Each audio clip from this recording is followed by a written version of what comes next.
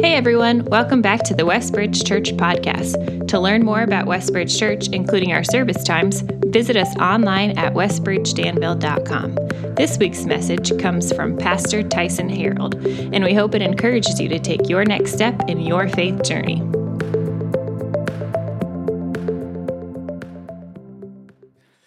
About 10 years ago, I had the chance to go to San Diego with my wife and a couple of friends, and as we were out in San Diego, one of my bucket list items was to go see the USS Midway, which is an aircraft carrier that's docked there in San Diego, and I had the chance to go see it. I love anything with a motor attached to it, and so as we went and we did the Midway, we looked at it, and I'm sitting there, look over in the bay, and I see that there's a bigger ship.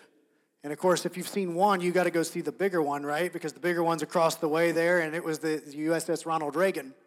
And so I got in the car and creatively found my way over past Coronado and ended up, and we found the Reagan, which is behind me. Now, the Reagan is twice the size of the Midway.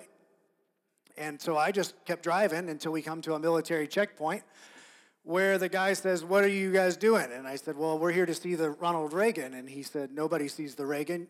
You boys are looking for the shopping and ice cream." And I said, "No, we really want to see the Reagan," and I was not picking up what he was putting down, and all of a sudden a couple other guys come and they're looking around the car, kind of like, "What are you guys doing?" And it ended up we went back to the shopping and ice cream and didn't get to see the Reagan. The reason I wanted to see the Reagan is I had done a little bit of research. I'm a nerd in that I love to find out like how big these things are, and they don't release all the information because it's classified, but that ship can cut the power 5 to 10 miles away from shore, and the momentum that is pushing it will carry it all the way into harbor. So where the last thing they're doing is making some final adjustments, but they cut the power some 5 to 10 miles away from shores, and the momentum that's pushing it is pushing it all the way in, which is just incredible when you look at how many planes are on top of that. Over 1,200 people are usually on it.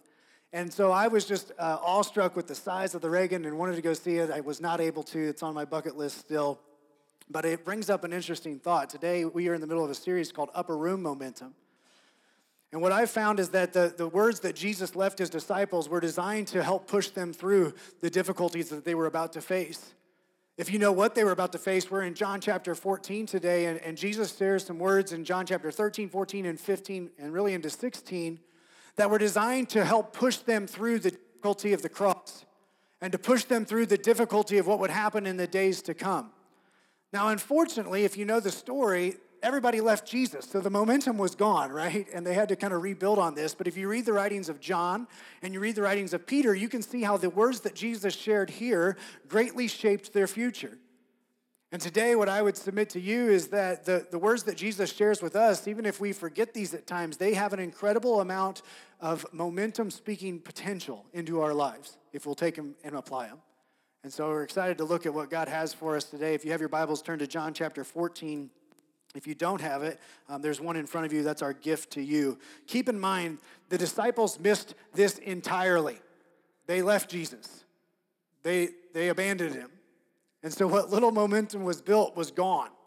But also keep in mind that nearly every church history records that nearly every one of the disciples was martyred for their faith. And so at some point, these words came back into these gentlemen's lives and minds, and most likely after the resurrection, this all became a lot more clear.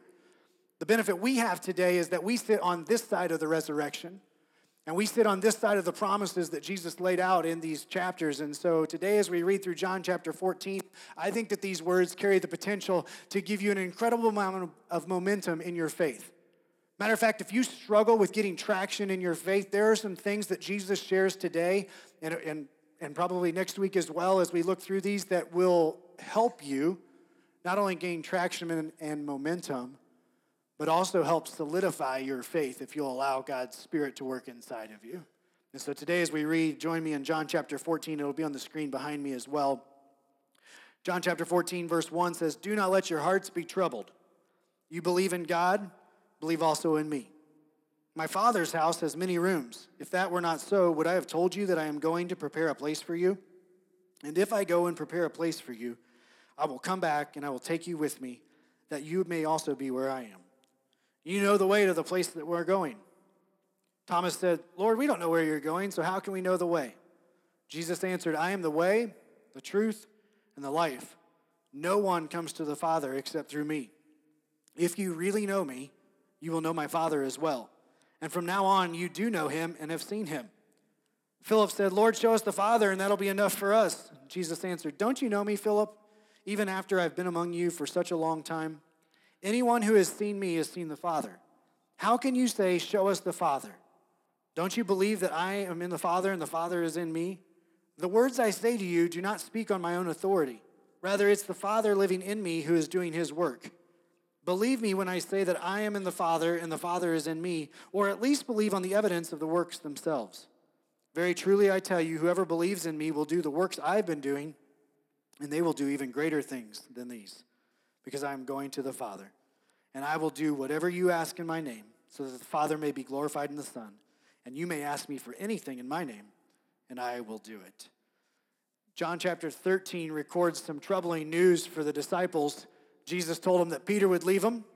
He told them that Judas would betray him, and he told them that he would die. And for a group of people who a week prior had heard that Jesus was going to be king and was hailed as he walked in through the streets of Jerusalem, this had to be fairly unsettling news. And so Jesus starts in the first part of chapter 14. He says, look, don't let your hearts be troubled. You believe in God, believe also in me. And that idea of being troubled would be the idea of being stirred up or worked up. If you have kids, you know at times they get worked up and they're so inconsolable that they don't even know what to do. That's all they can see in front of them. And Jesus says, don't let your hearts be worked up or stirred up around the things that really bother you. He's telling it to the disciples in the immediate context, but it could easily just apply to you and me, right? Don't let your hearts be troubled. Whatever is on your heart currently today, don't let your hearts be troubled. If you believe in God, believe also in me. The good news is that for the disciples, they trusted God. They were good Jews. They understood who God was. And Jesus begins to lay his case that he and the Father are together, that they're one. And he tells them the very first thing, don't let your hearts be troubled. Don't get worked up about what you just heard. Don't be bothered by the things that are bothering you. He says, if you believe in God, believe also in me. And then he switches and goes right into my Father's house in verse 2 and 3 has many rooms. And if it were not so, I would have told you so. I am going there to prepare a place for you. And if I go and prepare a place for you, I will come back and take you with me, that you may also be where I am. So the disciples are a little unnerved at what they found out. Judas is going to betray them. Peter is going to deny him. Jesus is going to die. The one who they had placed all of their hopes, who had done some incredible things. They had watched as Jesus had healed people, as he had stood up to the Pharisees, and their world starts to crash down. And Jesus gives an incredible reminder to the disciples and also us today. He says, look, don't let your hearts be troubled. If you believe in God, believe also in me. And in my Father's house are many rooms. Now, it's interesting that Jesus went to in my Father's house are many rooms. If I'm having a bad day, that's not what I would tell myself. Don't worry, in your Father's house, there's many rooms. Right? You just wouldn't say that. You'd say, like, it's going to be okay. Keep at it. But Jesus says, in my Father's house are many rooms. I love that Jesus used the picture of his Father's house. If you go down south, you'll see that there's homes with in-laws' quarters, and some are even around here. And there's a certain amount of buffer and distance between those people, and maybe for good reason. But in the Middle East, they would just build a room onto a house. And there was that proximity and that availability of God the Father. And Jesus is telling his disciples, don't be troubled. In my Father's house are many rooms. And I'm going there to prepare a place for you. And so whatever could happen, right? And he's setting the stage for what's going to happen. He's going to die.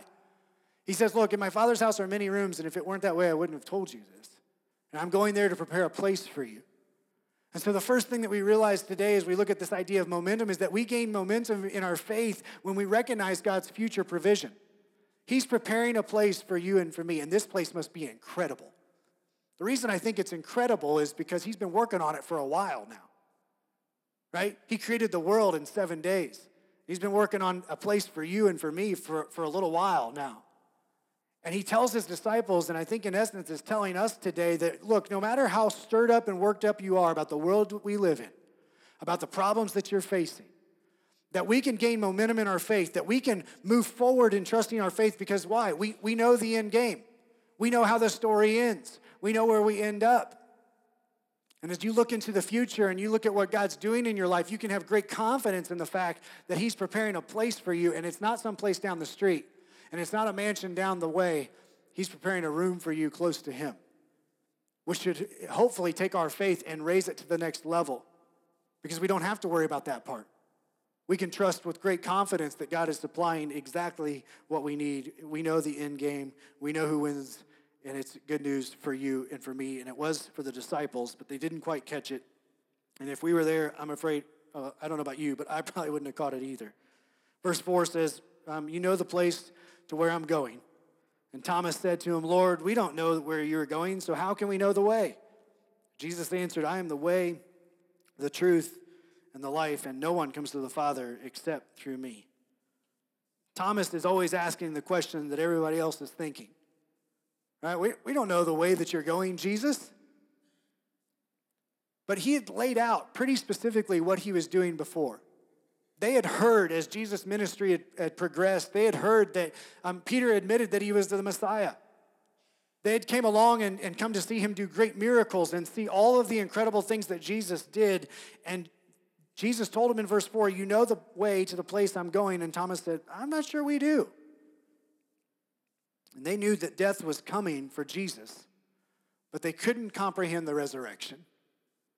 And Jesus answers Thomas's question of, Lord, we don't know where you're going, so how can we know the way? And he answers it in an extremely well-known verse, right? Jesus answered with, not here's how you get there, although he did. He answered it with, I am the way, the truth, and the life, and no one comes to the Father through me. Jesus lays out that he's the way. This past week, I had the chance to be with a couple of missionaries, Rich and Sherry Smith in Guatemala, and we were picked up from the airport in Guatemala City. Guatemala City is a massive area, and it's like a maze. There's like no rhyme or reason to that city. They have zones, but I could never figure it out. And so Rich and Sherry pick us up, and there's a guy named Luis. And I was like, Rich, why'd we bring Luis? We like barely have room in the car. And he was like, well, he could have told me the way, but we would have never made it. I need Luis to show me the way. Right? And that's what Jesus does for us. He takes and shows us the way to God. He shows us the way to eternal life. And Jesus tells Thomas, he says, look, I am the way. It's interesting that Paul, when he went to persecute the church, they were followers of what? The way. Before they were Christians, they were known as followers of the way, right? The only way to God is through Jesus. And so Jesus answers this really interesting question from Thomas, and he says, look, I am the way. And I love that Jesus shows us the way to be with God. He doesn't just tell us the way, go down the street, turn left, then take another right, plug into Siri and see what happens. No, he says, I am the way, and I'm going to show you the way to be with God. That's what his entire ministry had done up until this point. And the disciples are a little confused. They think that there's some directions that they need. He says, I'm the way, I'm the truth. Jesus was and is the definition, the embodiment, the example of truth. And he answers Thomas's question with, I'm the way, the truth. You see, I can teach you things, but my life doesn't always match up. I know a little bit about sports, but I've got no business teaching you anything about sports because I probably couldn't do it. Jesus, on the other hand, lived a perfect life for 33 years. And he can show you what it means to be truthful in every essence and aspect of the word, and he is the personification of truth. And so when Thomas says, Lord, we don't know where we're going, he says, look, I'm the way, I'm how you're going to get there. I am the truth, right? And the other big question is we're about to find out in just a second is, well, just show us the Father. And he says, no, look, I am truth. And then lastly, he says that I am the life. You see, the moment you make life not about you and about Jesus is when you'll truly experience a full life. A lot of our friends this week are on a beach somewhere. Hate to bring that up, but that's where they're at. And when they got there, they sat down on that beach and they sat down in their chair and they've got their towels laid out. And what did they say? This is the life. Oh, man. But the bad part is they got to come back, right? And so whatever short little window of life they had is over come Friday, Saturday, right? You and I here, we're living the life and we're just in the middle of it. right? But Jesus says, I'm the way, I am the truth, and I am the life. Psalm 16:11 says that the Lord will show the way to life. And so what I've found and what the disciples would come to find later, and I hope that you discover at some point, is that the moment that you make your life more about Jesus and less about yourself, that's the moment you'll discover what life is really like. Jesus did that. The great part about Jesus is that he isn't saying you should do these things. He's saying, look at me, I've done these things, I've showed you how to live. This is the way to a full life. This is the way to a free life, and you can do it and you can have it. That's the good news today. So while our friends down on the beach are experiencing just a glimmer of what that life is, you can experience that and a whole lot more sitting right here today. Because Jesus makes life worth living, and Jesus shows us what life is really like. Then Jesus says, no one comes to the Father except through me. And he lays out the exclusivity of himself, that Jesus is the only way to get to the Father. He had previously told them, my Father's house are many rooms, and then he tells them this is the way to get to those rooms. It's only through Jesus Christ. Every other world religion is what you can do to earn your way to get to God. Christianity is the only religion where God has came down to be with us, to show us how to live, and to show us the way to be with him forever. So Jesus answers Thomas's question in a pretty unique way. He says, we don't know the way we're going. And Jesus says, look, I'm going to show you the way. I'm going to show you what truth is. I'm going to show you what life is.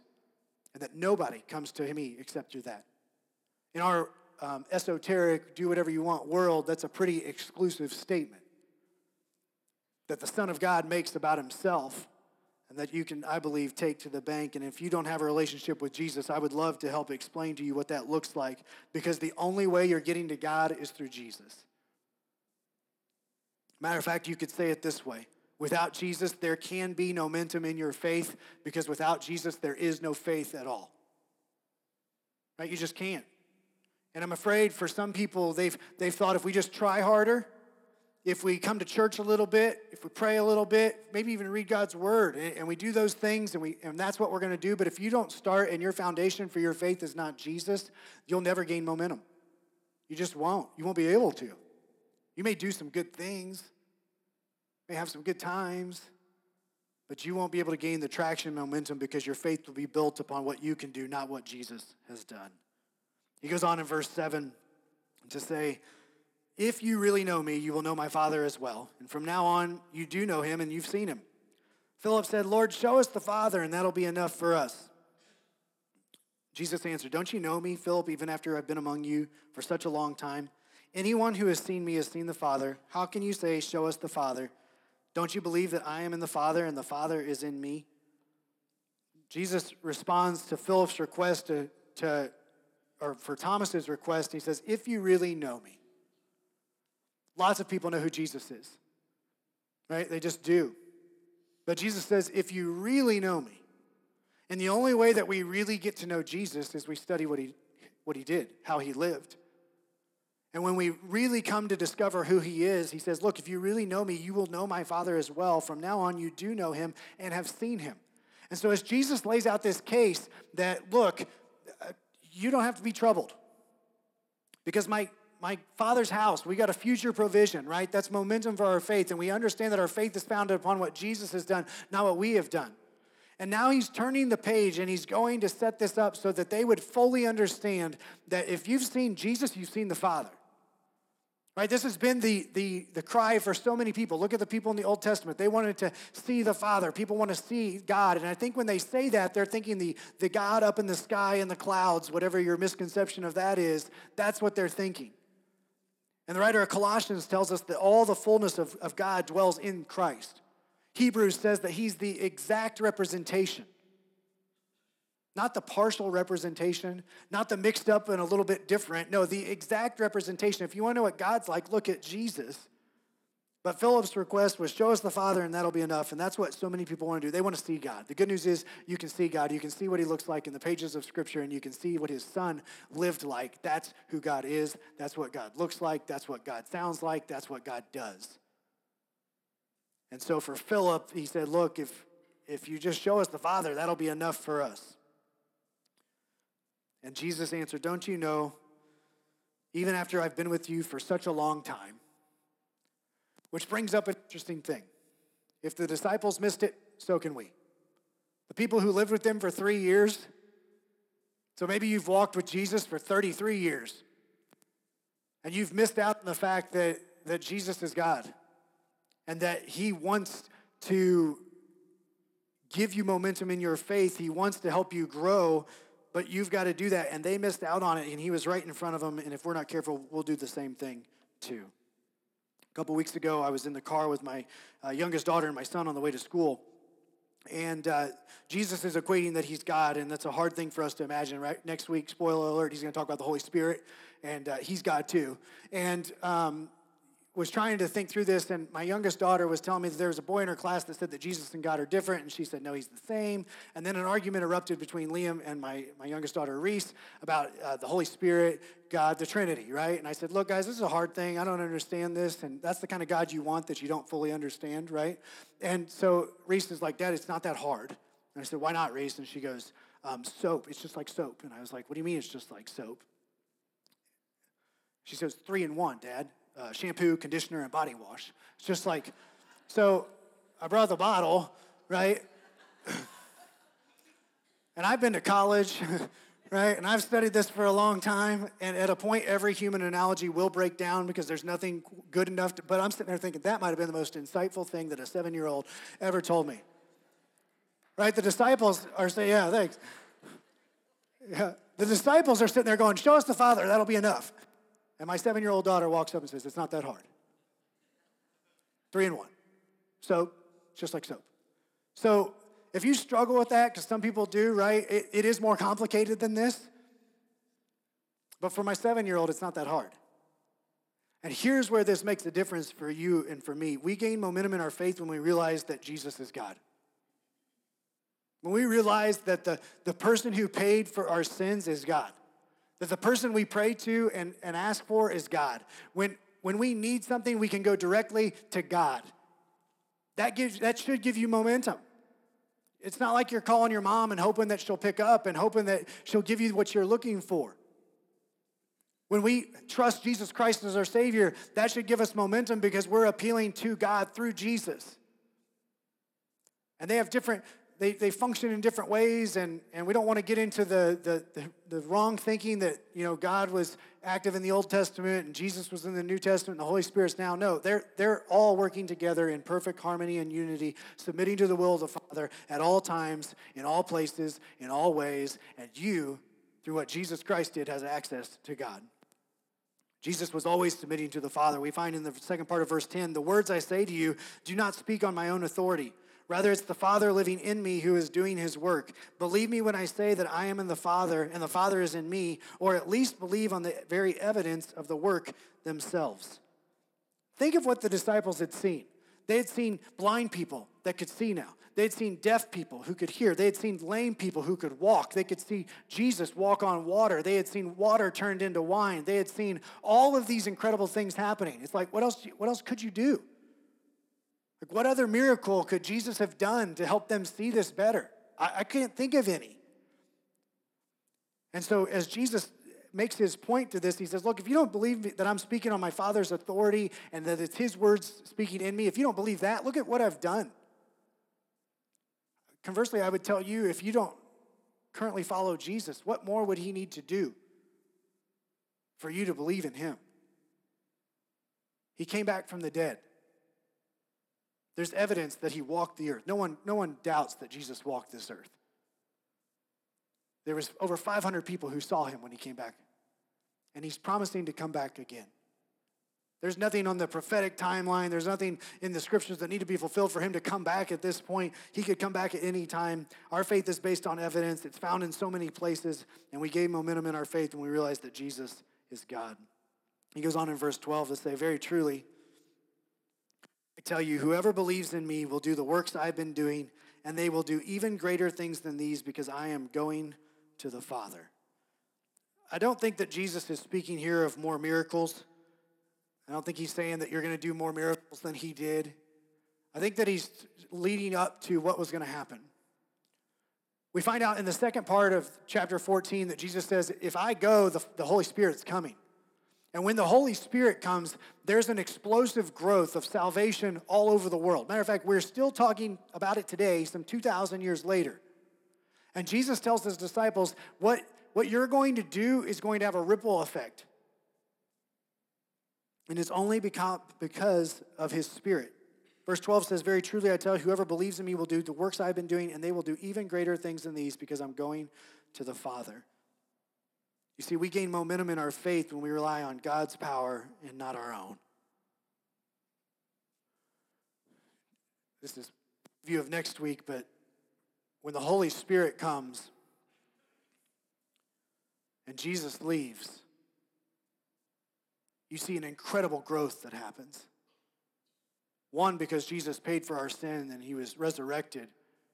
But the Holy Spirit empowered these people who right now are asking the question of, my heart's troubled and I don't know if I can trust God, and what about the Father and how does that relate? And he takes those 12 individuals and he changes the world. Because they were finally able to see that it was God's power in them that was going to help them. And I think that you'll gain momentum in your faith when you allow God's power to work inside you and quit trying to do it on your own. It just radically changes how you live. And I can tell you that all day long, but the moment that you do that is the moment that you'll gain momentum like you've never seen before. So Jesus says, look, you're going to do even greater things. And then he wraps up this portion of it, and he says in verse 13, I'll do whatever you ask in my name, so that the Father may be glorified in the Son. You may ask me for anything in my name, and I will do it. And so for some of you, you may think, well, that's pretty cool. We just asked Jesus in Jesus' name for a new car. And maybe he wants you to have a new car. I don't know. This is not a formula that we utilize to try and get things from God. This is a framework, right? That we ask for things that, look at what it says in verse 13. And I will do whatever you ask in my name so that the Father may be glorified. So there's a reason that we do this, right? There's a reason that we ask in Jesus' name. And it had to be comforting and assuring to the disciples. He had just told them he was leaving. He had just told them he was going to die. He had just told them Peter's going to deny me. Judas is going to betray me. And he says, look, if you pray to me, if you ask for anything, I will do it. You see, prayer bridges the gap between our needs and his abundant, limitless, undepleted resources. Ask for things that bring glory to God. That's what Jesus is saying here. James would go on, the half-brother of Jesus, to say that we don't have because we don't ask, and when we do ask, we ask with selfish motives. And Jesus is telling his troubled disciples, if you need something, you ask.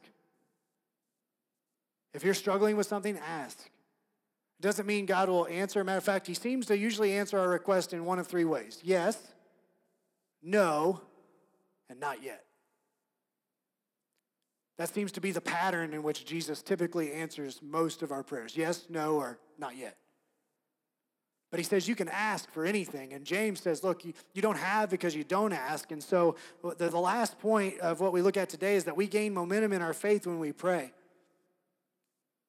And prayer is, honest, I think, one of the hardest things to work into your faith life. For me, it's easy to sit and read. For me, it's easy to come to church.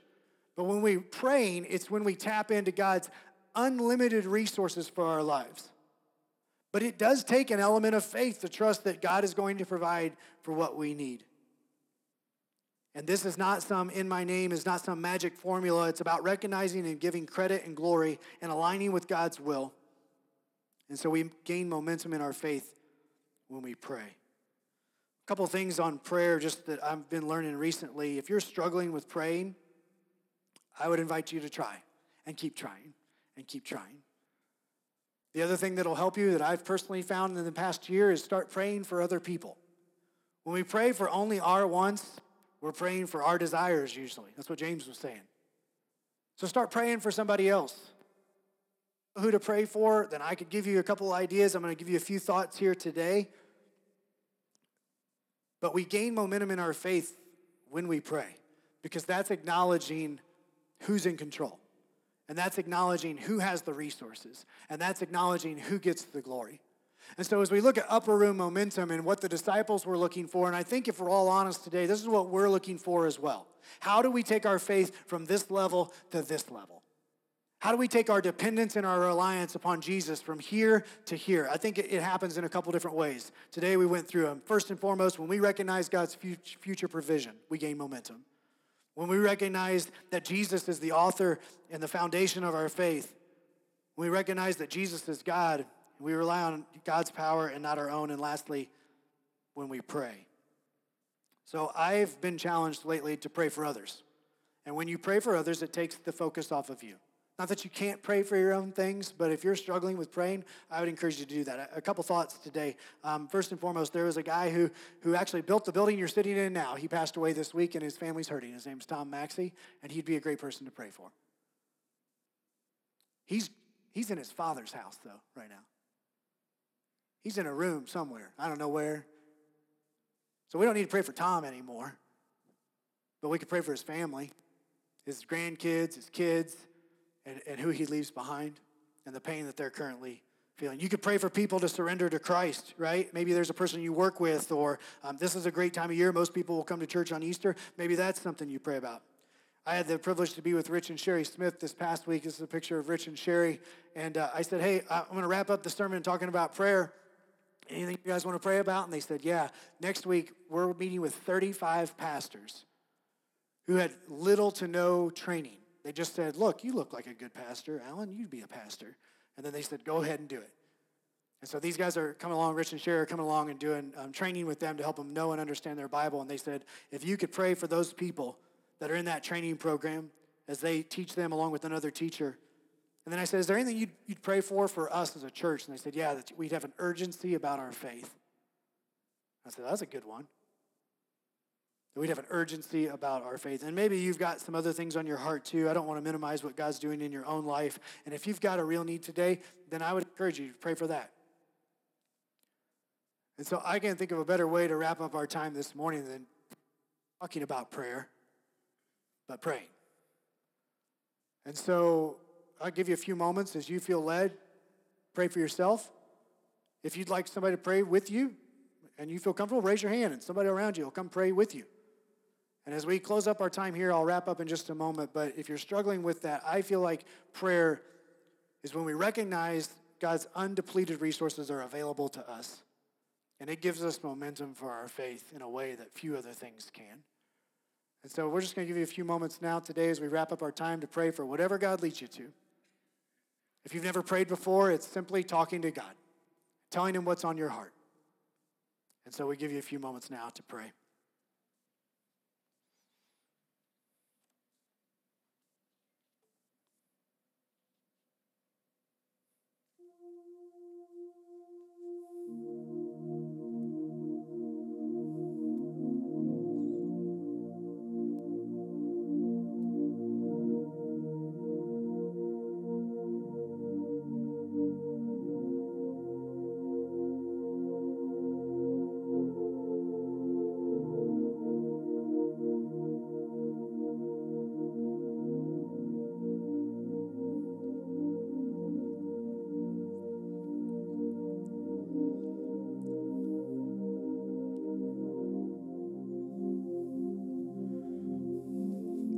God, we recognize that you are the good giver of all good gifts, that you have unlimited resources, and Father, forgive us and forgive me for not coming to you and recognizing that you're ultimately in control. Father, we know based on what you did in the disciples and when they finally figured out to trust and rest in you, God, you changed the world through them. And God, you're willing to do the same thing even in our hearts today. So, God, I pray that you would allow us as we seek to follow you better, that, Father, we would come to know and love you more, not only for what you've done, but for who you are. And, God, I know that each and every person in this room has burdens and things on their hearts, and, Father, I pray that you would work in and among those things now. God, that we might be able to give you the glory for it. Thank you for sending Jesus to show us what it means to live, to show us what truth looks like, and to show us how we can live a life that's pleasing to you. In his name we pray, amen. sure you know this, they don't build aircraft carriers to stay in the harbor. They build them to go out, right? They have an incredible power source that's within them. You were designed the same way, to never sit in the harbor and to be tied up. You have the Holy Spirit residing inside you. You have Jesus that's died for you. And as that song just said, that we should be known by a lot more than just sitting in the harbor, so to speak. And so I would encourage you, you have what you need. The momentum is there. Please go out and live the life that God has called you to today. If you do not know Jesus Christ, please come talk to me. I would love for you to come and find out the availability to be free from your sin, to have a home forevermore, and to have the power you need for today and tomorrow. Thank you so much for being here. Have a great week. We'll see you then next week. If you were encouraged by today's talk and believe it would be helpful for others, please be sure to subscribe or share. To experience other messages or find helpful resources, visit us online at westbridgedanville.com.